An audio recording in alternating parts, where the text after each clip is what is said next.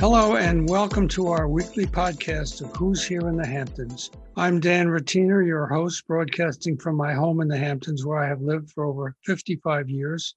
I've written a dozen books about this glorious place, and I've seen it grow through the years from small tourist towns, quaint fishing villages, and a summer playground for high society to what it is today, a world-class resort for celebrities, artists, musicians, authors, and billionaires. In my podcast, I will bring you interviews with not only these people, but also prominent local people who have helped shape the Hamptons. I'd like to welcome to the podcast Tova Falshu, who is, as I'm sure you all know, a Broadway star. She's received 4 Tony nominations. She's been in cabaret, she's been in film, and she's written a book called Lilyville, which I initially thought was Louisville. But her mother's name was not Louis. Very good. I thought actually it was about a town in Kentucky, but because I haven't. Is the book now out, or is it about to be published? The book is out today. So if I went to get it, it would be like burn my hand. The book is out today. It's at Barnes & Noble. It's at all your local bookshops. And, of course, it's online with Amazon, Target, Walgreens, whatever. And it's called Lilyville. And it's... Why Lily? Why Lilyville? Because when I was asked by Hachette Publishers to write a memoir, I've tried to figure out, like any actor, we audition our whole lives. How do I stop the conveyor belt on this particular autobiography, if you will? And I said, we don't make it an autobiography. We make it about the mother-daughter relationship. You go down to the universal. What is the river of common human experience? Well, the parent-child relationship, whether it's with a son or daughter, a mother or a father, is one of the universals for all of us, for all things living, probably, not just Homo sapiens. So I took a view of my life through my mother's eyes and a view of my mother's life through my eyes. And let me tell you about Lilyville. My mother, Lily, was born on a dining room table in the Bronx in 1911, and she lived till a robust 103 years young. And when I told her I wanted to be an actress, she said, why don't you just go into the kitchen, get my challah knife, stick it in my heart, and twist it. When I took her to Pippin to see me in Pippin, and she saw me stop the show singing Upside Down while simultaneously performing a full-out aerial act. I was 30 feet in the air without a harness. I brought down the house, and I asked her afterwards, I said, Mommy, how did you like the show? And she said, Tova, that you should still have to earn a living like this, and on a trapeze yet. And the topper was when I took her to see me as Prime Minister Golda Meir in the Broadway show Golda's Balcony, which would become the longest-running one-woman play in the history of Broadway, in a century. She said to me, Tova, I rate your parts by how you look. Dolly Levi is a 10, Golda Meir, 0. Welcome to Lilyville. This is where my mother Lily reigns supreme, and all my parts, as you have mentioned, Dan, though they happen on Broadway or in Hollywood or in concert halls, they all took place in Lilyville for better or for exasperation. And that is what my book is about. It's very funny, but it does have a happy ending. After years of miscommunication, my mother lived long enough for the different trees that we lived on, the different trees, our branches began to bend toward each other and finally intertwine. Well, your mother sounds like my mother. My mother usually would call me up at any time in my growing up when I was off in college or doing my first work. And she would say one word, and it's going to sound very familiar. The word was, so. Yeah. And it was a woman of expectations, and I think you had the same one. But my mother, she lived to be 94, which was enough. And I remember the last time I saw her was out at Gosman's in Montauk with my wife, and she looked wonderful. And then she had been at a book club in the morning and went to a restaurant, and she passed away in the restaurant. So it was a very easy way of leaving. But I don't think I ever really resolved this with her. apparently you did. I think what they had in common, my mother was born in 1912, and your mother was born when? What year? 19 April the 18th, 1911. And before she was 30, like your mother, she was born before women's suffrage, before World War I. She lived through women getting the vote, World War I, the Spanish flu, the Roaring Twenties. She was an adolescent in the Roaring Twenties and entered NYU at 16 in 1927. The stock market crash of 1929, the Great Depression, and World War II, and this was all before she was 30. And the Holocaust, which had to be. She lived through the Holocaust, but from New York City. She was not Yes. a victim of the Holocaust. No, but we all had family there, I'm sure. Yes, I know that you mentioned that your mother came from Russia. My grandfather came from Minsk, Gubernia, and his mother was killed in a pogrom. The Tsar sponsored Easter pogroms right around this time.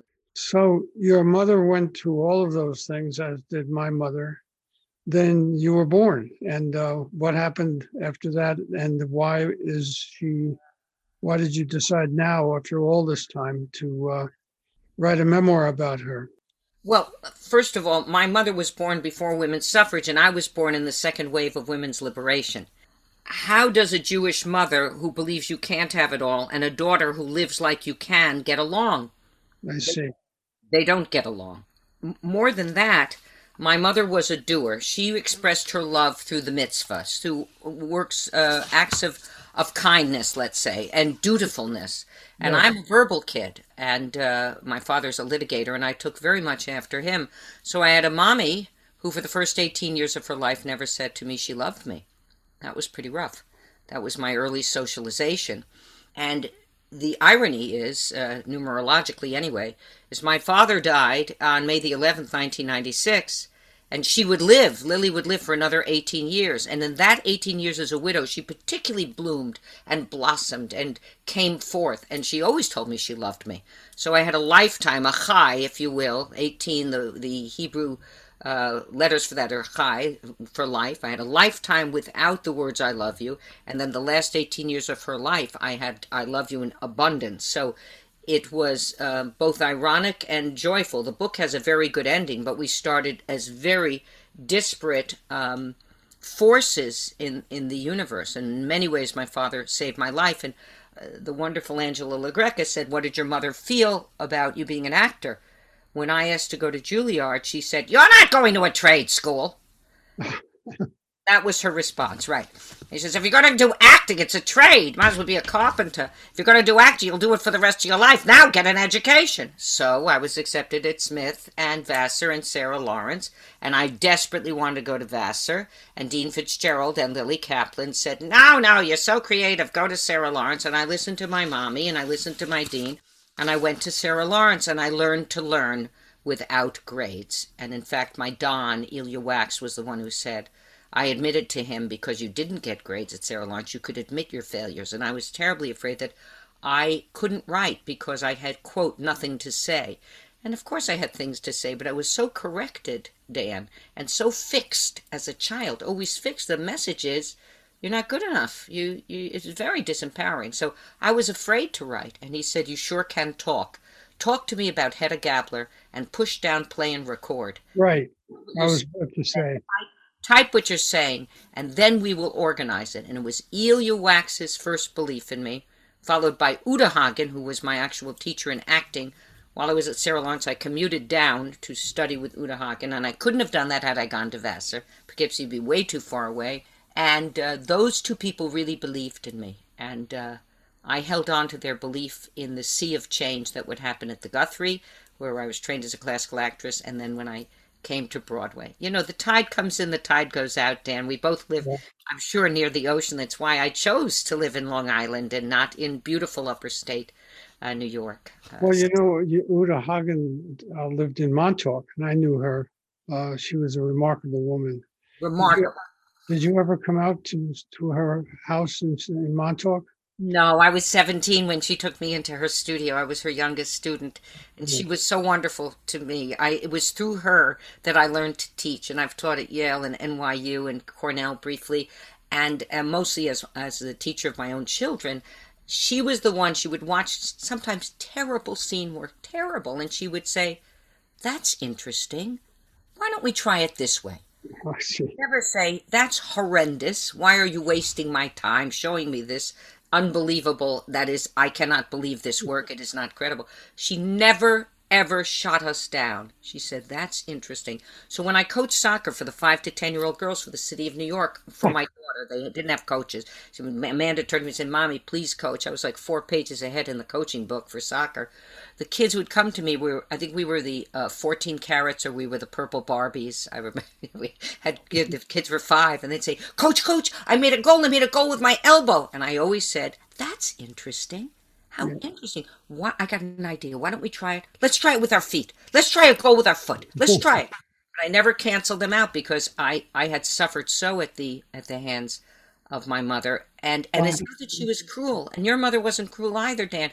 They were children of immigrants. They were born in the lap of some kind of fear. And if they weren't, somehow they intuited that the world was a fearful place. And you better be cautious and you better be ready. And I was not born into that world. How did the curtain go up between you and your mother after your father died? When did that happen? And was it slow or did it happen suddenly? Well, she came into fully her own soon after he died because we were all in lily worship. She was the only survivor of my 6 aunts and 6 uncles and my father. My both parents were one of 4 children. So 13 people had died, and she was the one person who was still alive. And the family started to gather around her. It was a crown that she didn't ask for, but in fact was thrust upon her, and she was great at it. Our first rapprochement was my marriage to Andrew Harris Levy. There's a wonderfully hysterical chapter and a very moving chapter about my wedding to Andy on March 20th, 1977. The minute I fell in love with a Harvard lawyer, and my father was a Harvard lawyer, she said, "Oh my God, thank God, Tova will have a haven. There'll be a safety valve for this thing she calls a career." And I had already done Yentl. I'd already gotten 5 awards for my work off-Broadway and on-Broadway in Yentl. It was my first marquee. But on the day of my marriage, she said, "Tova, you can do anything you want now." And I figured she was going to say movies, television, you're doing so.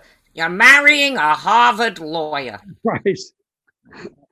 So it all worked out. I have a question from what you had talked about earlier. How do you sing upside down on a trapeze? What was the actuals? How did you wind up there? Well, first of all, to sing, you have to lift the soft palate. So if you're upside down, the soft palate's already lifted. You're upside down. And the song was all about, we have to start living. It all has to do with the extension of life and the full life movement. So it was a great achievement, and God bless Diane Paulus. Look, you put an old bird hanging upside down on a trapeze and it engenders hope in everyone. And that's what happened to me. That part, if you fulfilled the requirements of that part, which was to sing No Time at All by Stephen Schwartz upside down while doing a full out trapeze act, 30 feet in the air, no mat, no harness, you're going to stop the show. And I had the privilege of being in Pippin for 6 glorious, glorious months, and wouldn't mind being in it still if it were still running. I loved it. So the book is going to be out today is when it opens? Opens April 13th. 13, of course, is that mystical number where a Jewish boy or girl becomes a Jewish man or woman. It's the bar and bat mitzvah. I know in some communities 12 is considered for women because we're oh so advanced, but I was bat mitzvah my 13th year of life. So it's wonderful. I'm a first-time memoir author, and this memoir is not just about me. It's about the parent-child relationship and the importance of early socialization, and also it's damn funny, if I may say so myself. My job is to keep you laughing. My mother came to see Miss Saigon, and she said, "Isn't the point of theater not to have the helicopter?" That was her comment on that piece. And there are Lilyisms and Tova-isms between each chapter. Oh, I wrote it as a theater piece. Instead of having sections, I have acts. I wrote it in 3 acts with 2 intermissions. Instead of having chapters, you have scenes. Instead of having a prologue, you have an overture. Instead of having an afterword, you have exit music. Instead of having acknowledgments, of which I owe many people such a debt of gratitude for their help, how they helped me with this book, there's a cast party. And I list all the myriad of wonderful human beings who made this book possible. What's next on your agenda? Do you have anything planned? Next on my agenda, I've been asked to go to California to do a play about Ruth K. Westheimer, Oh, and it's going to be filmed in California. It's called Becoming Dr. Ruth by Marc Saint Germain, and I hope everyone will see it. Maybe we'll be able, even after the filming, maybe we'll be able to do a production in the East Coast, maybe even in the Hamptons, who knows. And then after I do Dr. Ruth, on August 25th, I'm at the Hampton Book Fair, the East Hampton Library Book Fair, the big book fair. I don't know that we'll be under a tent, but we'll certainly be on Zoom. I know. I love that book fair. It raises a lot of money for the library as well. Fabulous. I was honored when they asked me, and next week I will be with Harvard University asked me to do the Harvard bookstore up there on April 20th, and that's a free Zoom. And then April 21st, Temple Emmanuel here in New York City has a big author's night. I was very pleased to be asked at the 20th and 21st. All free Zooms. Just key in. I'll tell you more stories and hope to get you laughing and remind you that anything is possible. If you don't get along with your parents, it's possible to figure it all out and to have intimacy and joy. Remember the Persian saying, a branch, in order to bear fruit, must learn to bend. Well, my mother and I, who lived on two separate trees, eventually our branches bent toward each other and we intertwined. That's wonderful. And I want to thank you for being on my podcast. And I look forward to the book. I'll get myself a copy at the bookstore and remember my mother as I read about yours. Thank you so much, Dan. And I may have mentioned it before, but a mainstay of this book was written when we were in Quogue for 9 months. From March 2020, I had COVID from March 9th to 19th. And on March 20th, our 43rd, now we've had our 44th, our 43rd wedding anniversary, came out to Quogue, and we did not leave till Christmas. And I have a lot to thank the beauty of the Hamptons, the welcoming of the sea. You know, I speak to my mother in the sea. I went to the sea every day in Quogue and spoke to my mother Lily in the ocean. And the impingement of nature on us as we enjoy the beauty of Long Island is not to be underestimated. And I thank the Hamptons for all they contributed to Lilyville. And we thank you for writing this book. My guest has been Tova Feldshuh. I will see you soon. Bye. Bye-bye. Bye.